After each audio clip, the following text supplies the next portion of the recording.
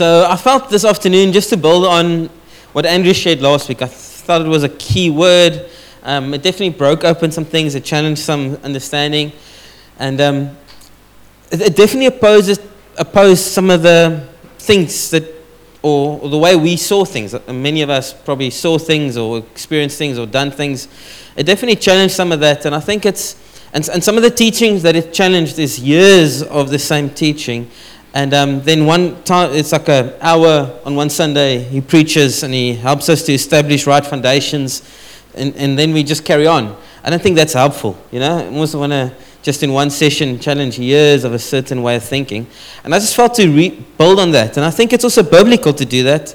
We acknowledge that he carries a grace, apostolic grace, and I think it's good to build on that as we want to see our congregation grow, each one grow and mature.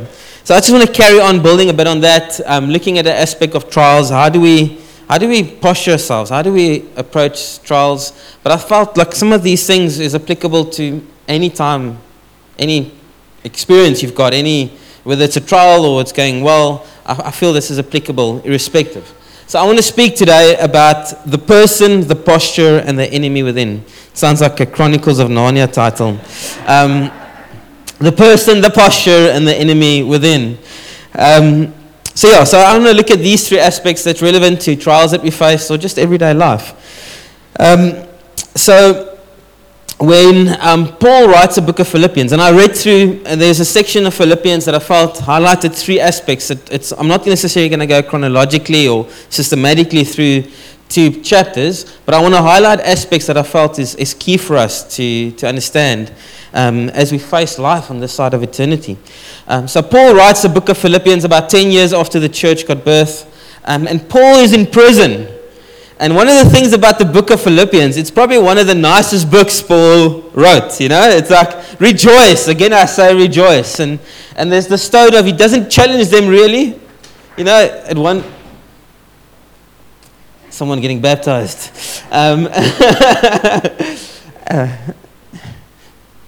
Charles, do you want to tell us when you accepted Jesus? Okay. So Paul, what did it say? 11. I got the math wrong.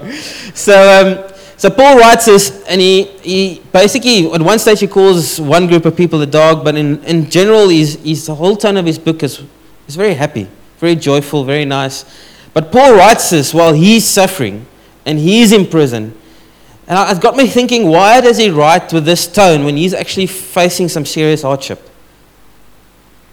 And I think that's, to draw from that would be helpful for us, because he's writing, interesting enough, the nicest book, the most joyful book of all his books, and he's facing hardship, and he's facing a trial. So what things can we draw from there? Firstly, the person.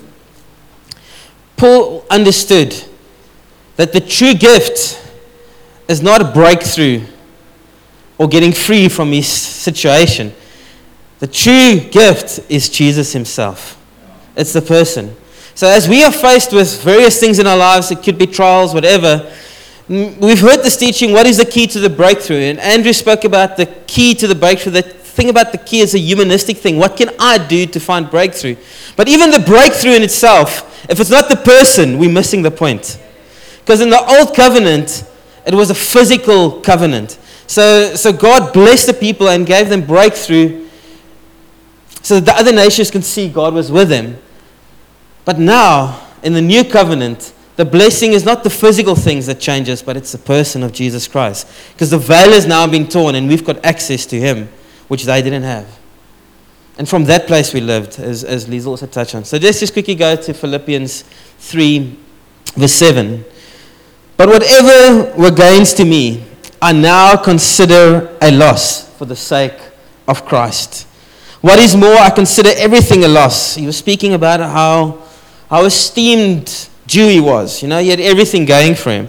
And then he says, I consider all this thing lost for the surpassing worth of knowing Christ Jesus my Lord, for whose sake I've lost all things. I consider them garbage, that I might gain Christ and be found in him, not having a righteousness of my own that comes from the law, but that which is through him, through faith in Christ, The righteousness that comes from God on the basis of faith. I want to know Christ, yes. To know the power of his resurrection and participation in his sufferings, becoming like him in his death, and somehow attaining the resurrection from the dead. Philippians 4 verse 12. You can just skip that quickly and go back to that after the scripture. I know what it is to be in need. I know what it is to have plenty. I've learned the secret of being content in any and every situation, whether well-fed or hungry, whether living in plenty or in want. I can do all things through him, Christ, who strengthens me.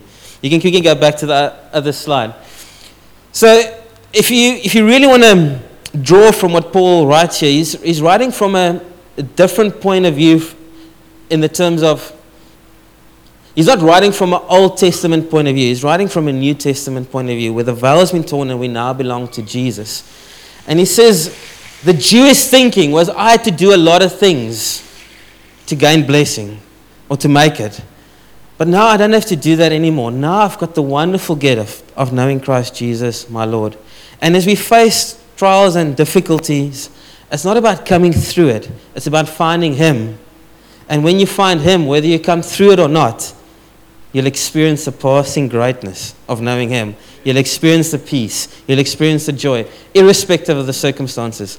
So I want to, in the next couple of weeks, I want to dive into the difference between the old and the new covenant, because I think it's vital that we understand it. Otherwise, we look through this life, through the wrong lens. In the old covenant, the blessing was things.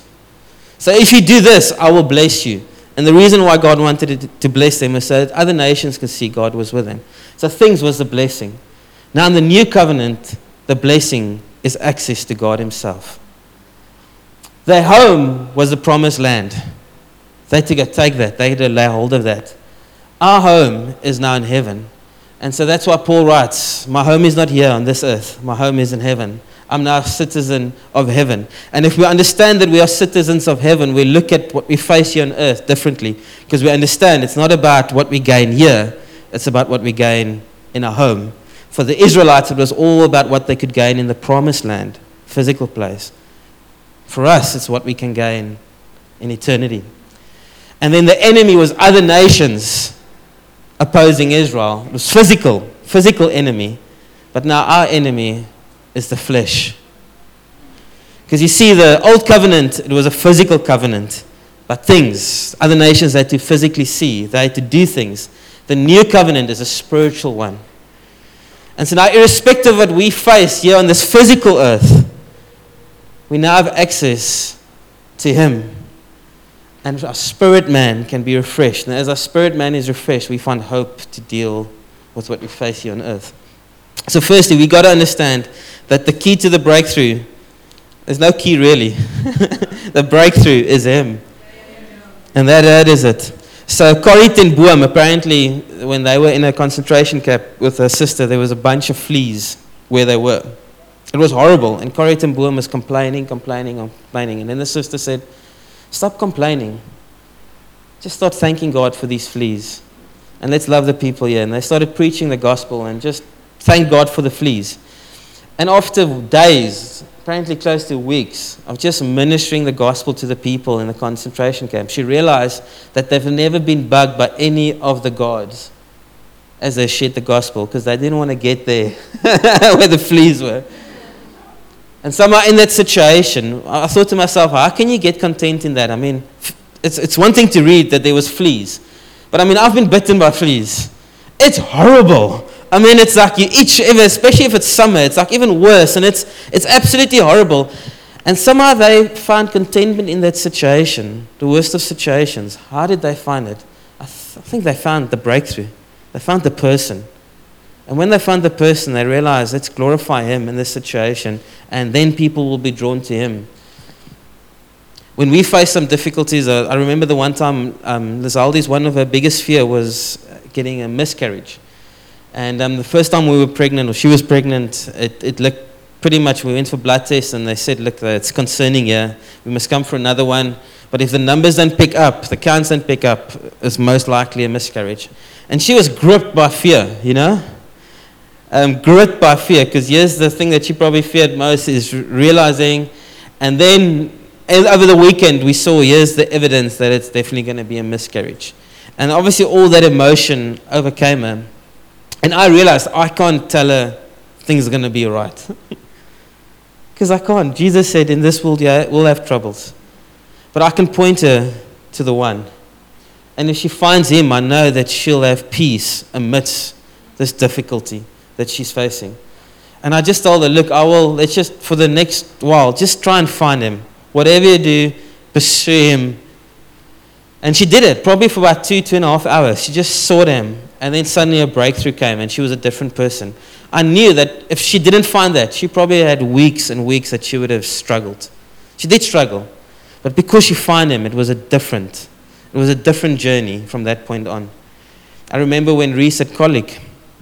And it's just like, I know, and I'm sharing this because I know some of you are just got babies, and babies are coming, and some of you have the little ones. And we had colic, we didn't sleep, it was just chaos. It was absolute chaos. And I remember the song that I put on the whole time was, I need thee. Oh Lord, I need thee. Because I couldn't really pray it. I was just like, God, this is what I'm trying to say. I need you. Because I realized that we had to see this time through. It was challenging, our capacity was low, but I needed to find him so that I can be a good husband to her, so that I can be patient, because I didn't have capacity in me to be patient. But as I found him, things shifted. Our circumstances didn't shift, but something shifted in us as we found him. And I think that's the key, is the person. The person. Jesus said, you can go to the next scripture, John. Thanks.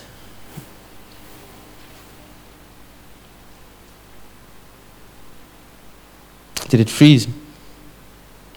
That's the one scripture I don't have my notes. I just put it on the PowerPoint. But I think it's John 16, verse 33. Jesus basically saying, in this world you will have troubles. But now I give you myself. And you'll have peace because I'm in you. And in amidst all the struggles and the trials and the difficulties, it's in him that we find true peace. Is it then?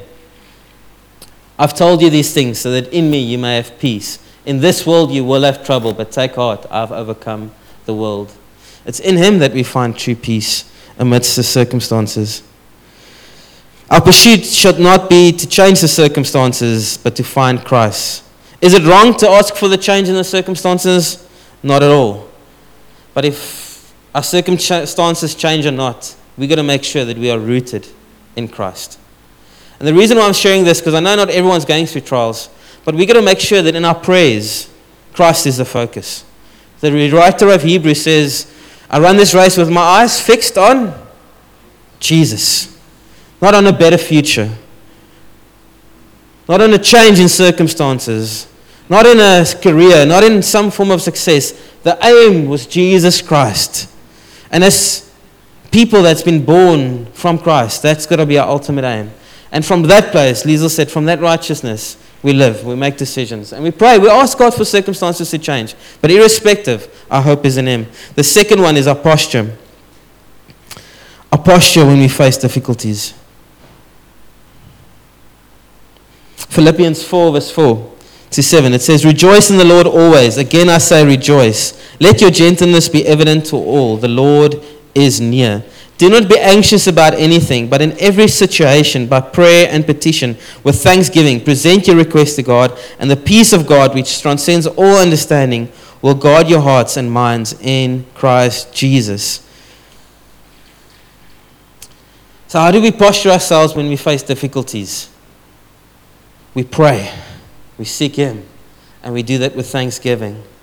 I've heard many times as people face difficulties, they say they're praying. I'm praying so that I'm praying and I'm praying, but I'm not seeing any change in the circumstances. The prayer is not a key to the breakthrough. The prayer is because we're pursuing the person. That's why we pray.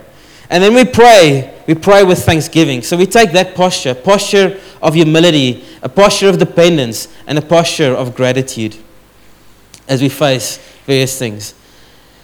I've shared this a couple of weeks ago that many times if I read the comm reports and I visit communities, a lot of our communities, when we do tests and testimonies, it's more tests than testimonies. And the reason why there's more tests than testimonies is because our pursuit is still a change in circumstances and not the person. And if we shift and we start thanking Him for what we have in Him, things will actually shift. They did a test, neurological test, that gratitude and anxiety can't exist at the same time in your brain. Gratitude and anxiety can't exist in the same time in your brain. So it's funny, I think God knew because He created. He said, do not be anxious about anything, but in prayer and supplication with thanksgiving, make your request known. And the peace of God will rule in your heart. So many times we are overcome with anxiety. And I believe if we start thanking God, things will shift. Our perspective will change. Our posture needs to be that of thanksgiving. If I look at the Bible, if you look at when the Israelites complained, at one stage they complained, God opened up the earth and they swallowed a lot of people that were complaining. Complaining grieves God. And many times as we face various things, we say that we pray. We do have a posture of humility and we pray. But there's many times a lot of complaint with that. And I want to encourage us, let's be a people of thanksgiving. And Paul writes in 1 Thessalonians, in every circumstances, give thanks. In every circumstances, give thanks. The writer of this hymn, Great is Thy Faithfulness, well-known hymn, his name was Thomas Obadiah. He was born from a very poor family, and he was the first one in his family actually to finish schooling and get qualification. And then he got saved and he had this dream to minister, real dream. And he worked hard to actually be ordained as a minister. And as you're ordained as a minister, I think it's within a couple of years or just a year. It was very short-lived. He became ill and he could never minister anymore. And he had to go do other work. And from that point onward, his life was just plagued by illness. He had this dream, and it didn't happen, and this illness consumed the rest of his life. And in the time, he wrote this poem. Great is Thy faithfulness, great is Thy faithfulness. Morning by morning, new mercies I see.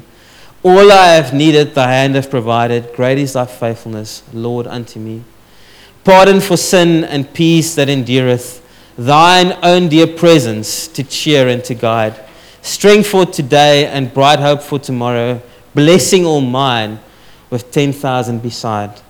How can someone that's so, if he looks at his life, he's probably filled with disappointment, write, blessings all mine, 10,000 beside? Because his pursuit was the person. Just blessed by his heart of gratitude here. So how do we face the trials and difficulties we face? We face it in prayer, humility, dependence, and with thanksgiving. And I really want to encourage us, just if I can speak now, like Paul wrote, me, not the Lord. If Kevin can speak now, I want to encourage us to have a culture of gratitude for one another. Paul writes, and he's constantly writing, when he's actually upset with the church, he writes, every day I remember you with thanksgiving. And I'm thinking, wow. So let's thank God for one another. Have a culture of thanksgiving.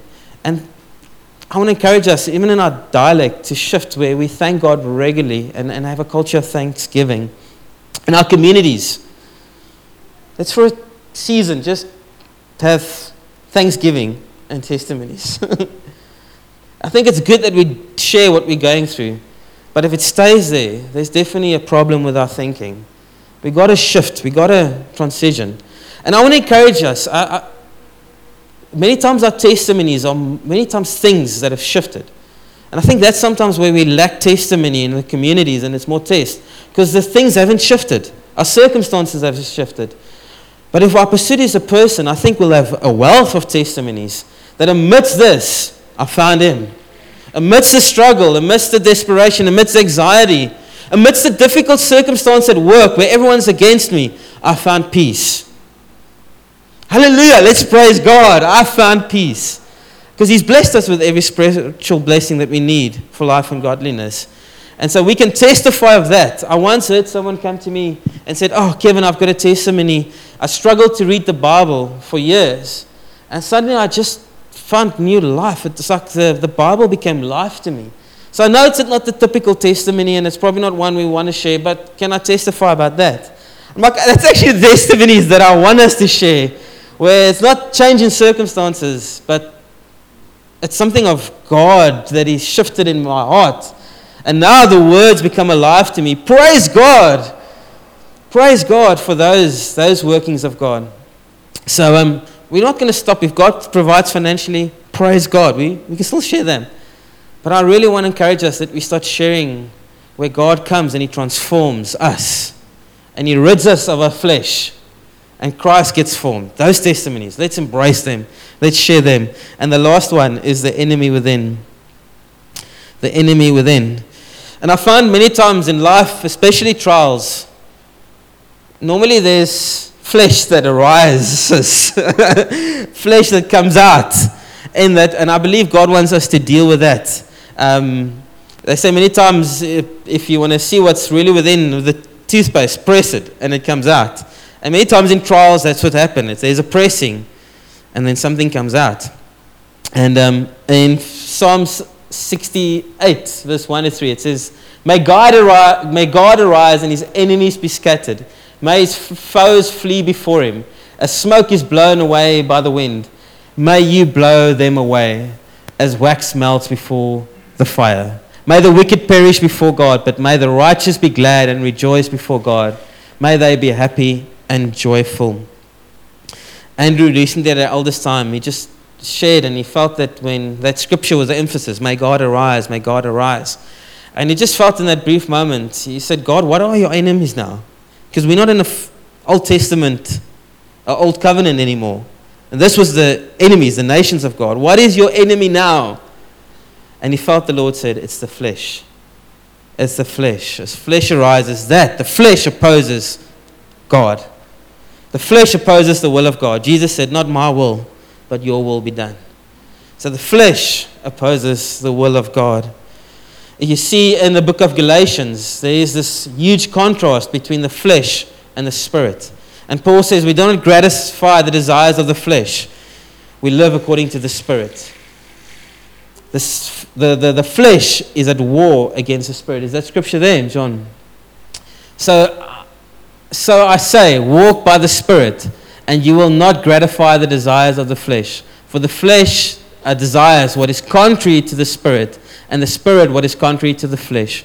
They are in conflict with each other, so that you are not to do whatever you want. But if you are led by the Spirit, you are not under the law. And so in our circumstances, many times flesh arises. When you've got a little one, kids, and it's just like non-stop. And it's like a battle. I've seen some of the parents nodding. And it's just a battle, getting them ready for church. And it's just getting them ready for school. Or they come home from school, they're tired, they have meltdowns, and you've had a difficult day. And suddenly there's like, in that pressure, it's like flesh, anger, hatred, frustration. In that moment, as flesh arises, we're going to say, God, help me so that you would arise in the circumstances. Help me to deal with this. Help me to put this aside. Help me to put this off and bring it under your obedience so that Christ may arise, so that God may arise. And for God to arise in our circumstances as we are tested there, at work, when people come against you, and all you want to do is defend, all you want to do is oppose. How does Christ arise? We've got to learn to be people that walk by the Spirit. We've got to be a people that depend on the Spirit. We've got to be a people that's in the presence of God so that the fruit of the Spirit can be cultivated. So that in our difficult circumstances, it's Christ that arises. It's God that arises. So I want to encourage you as you go through trials, we've got to be a people that abide in Him more than anything else. So I'm hoping I'm shifting us so that we don't look at circumstances and say, how can this end? But we rather look at these circumstances and saying, I need to make sure I'm in His presence. So that it's not flesh that arises, but it's Christ that arises. It's God that arises, and that flesh melts like wax. When a leader comes in and challenges you, What's the thing that arises? Is it flesh or is it humility? Is it Christ? When a brother or sister comes and says, I just want to encourage you and maybe just speak into an area of your life, what is it that arises? When somebody betrays your trust in the church, or they say something on a WhatsApp group, and because you're not able to explain yourself in depth, you get offended. What do you do then? You bow your knee and you say, God, I don't want the flesh to arise. May you arise. I choose forgiveness. I choose compassion. I choose the way of Christ. In Philippians, Paul also speaks about that he had a lot of reason to boast in the flesh. But he doesn't boast in his flesh anymore because he's found Christ, the surpassing greatness of knowing Christ. Marvis had a word end of last year, that he feels that God is taking Durbanville into a new season, our congregation into a new season, where we will be marked by people of the Spirit, a people of the Spirit. And I think immediately you would think that we'll have wild meetings, that the roof would shake and that the foundations of this building would shake and God would come and touch us in a profound way. And I believe there's aspects of that as well. But the Spirit of God is not just limited to that. The people of the Spirit means that we actually walk by the Spirit as well. So we have the meetings that the Spirit of God comes and He fills us. But we also become a people that walk by the Spirit as we face good times and hardships. We are people that learn how to walk by the Spirit, because the Spirit is against the flesh and the flesh is against the Spirit. And if we just focus on what we need to do, I think as the congregation, we're good in principles. We know what's the principles. We can apply principles. We can teach others what are the principles. But the principles don't war against the flesh. It's the life in the Spirit that war against the flesh. And I believe God is wanting to teach us to be more dependent on the Spirit, so that we can war against the flesh. What is the enemy within as we face various trials? It's the flesh. At the end of last year, we were in a situation with some family, and things happened which was, according to me and probably according to most, not right. And in a way it was done to us. And immediately I realized, I'm trying to preserve myself here. The flesh is rising up. I want to make it clear that this is wrong. And I almost wanted to oppose the thing. And just spending some time with the Lord and waiting on the Lord, I felt the Lord said, forgive and be gentle. Forgive and be gentle. And as I heard that, I felt a sense of release came, where in the midst of a very difficult circumstance, I could find some form of joy and freedom, because I found Him and I heard Him speak.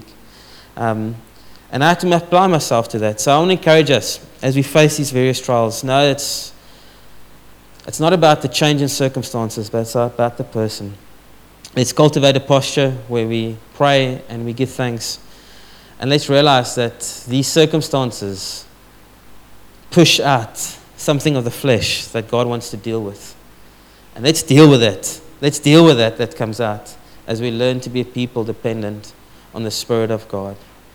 I find that if I spend time with the Lord, it's way easier to be in step with the Spirit. And I know many times we speak about, it's sometimes just in the journey that I find God. It's not always about spending time with the Lord, and I can't be religious and have these times. I find God on the journey. But I find that makes it sometimes very difficult to stay in step with the Spirit. You need to be able to be in His presence. And at times that you just wait on Him, as you wait on Him, He lifts you up. And we've got to create a culture. It's not in my notes, but I felt like for many of us here, I think we've forgotten the importance of waiting on God. And practically for some, it might actually mean to wake up earlier, or to schedule that time in your day where you're actually in the presence of God and you wait on Him. And you wait on Him. Some of our marriages need that. I don't know, I felt like just encouragement for some of us here is some of our marriages need time where myself, individually, I'll wait on the Lord so that the fruit of the Spirit can be cultivated, so that I can be a blessing to my husband and wife. Some of us as parents, we need time where we can wait on the Lord, because maybe what our kids see is more flesh than Christ. Some of us, for the work environment that we're in, we need to create time where we wait on the Lord so that the fruit of the Spirit can be cultivated. Because what the people need there is not a Christian moaning about the fleas with the other people there. They can see someone that reveals Christ in that workplace. Amen?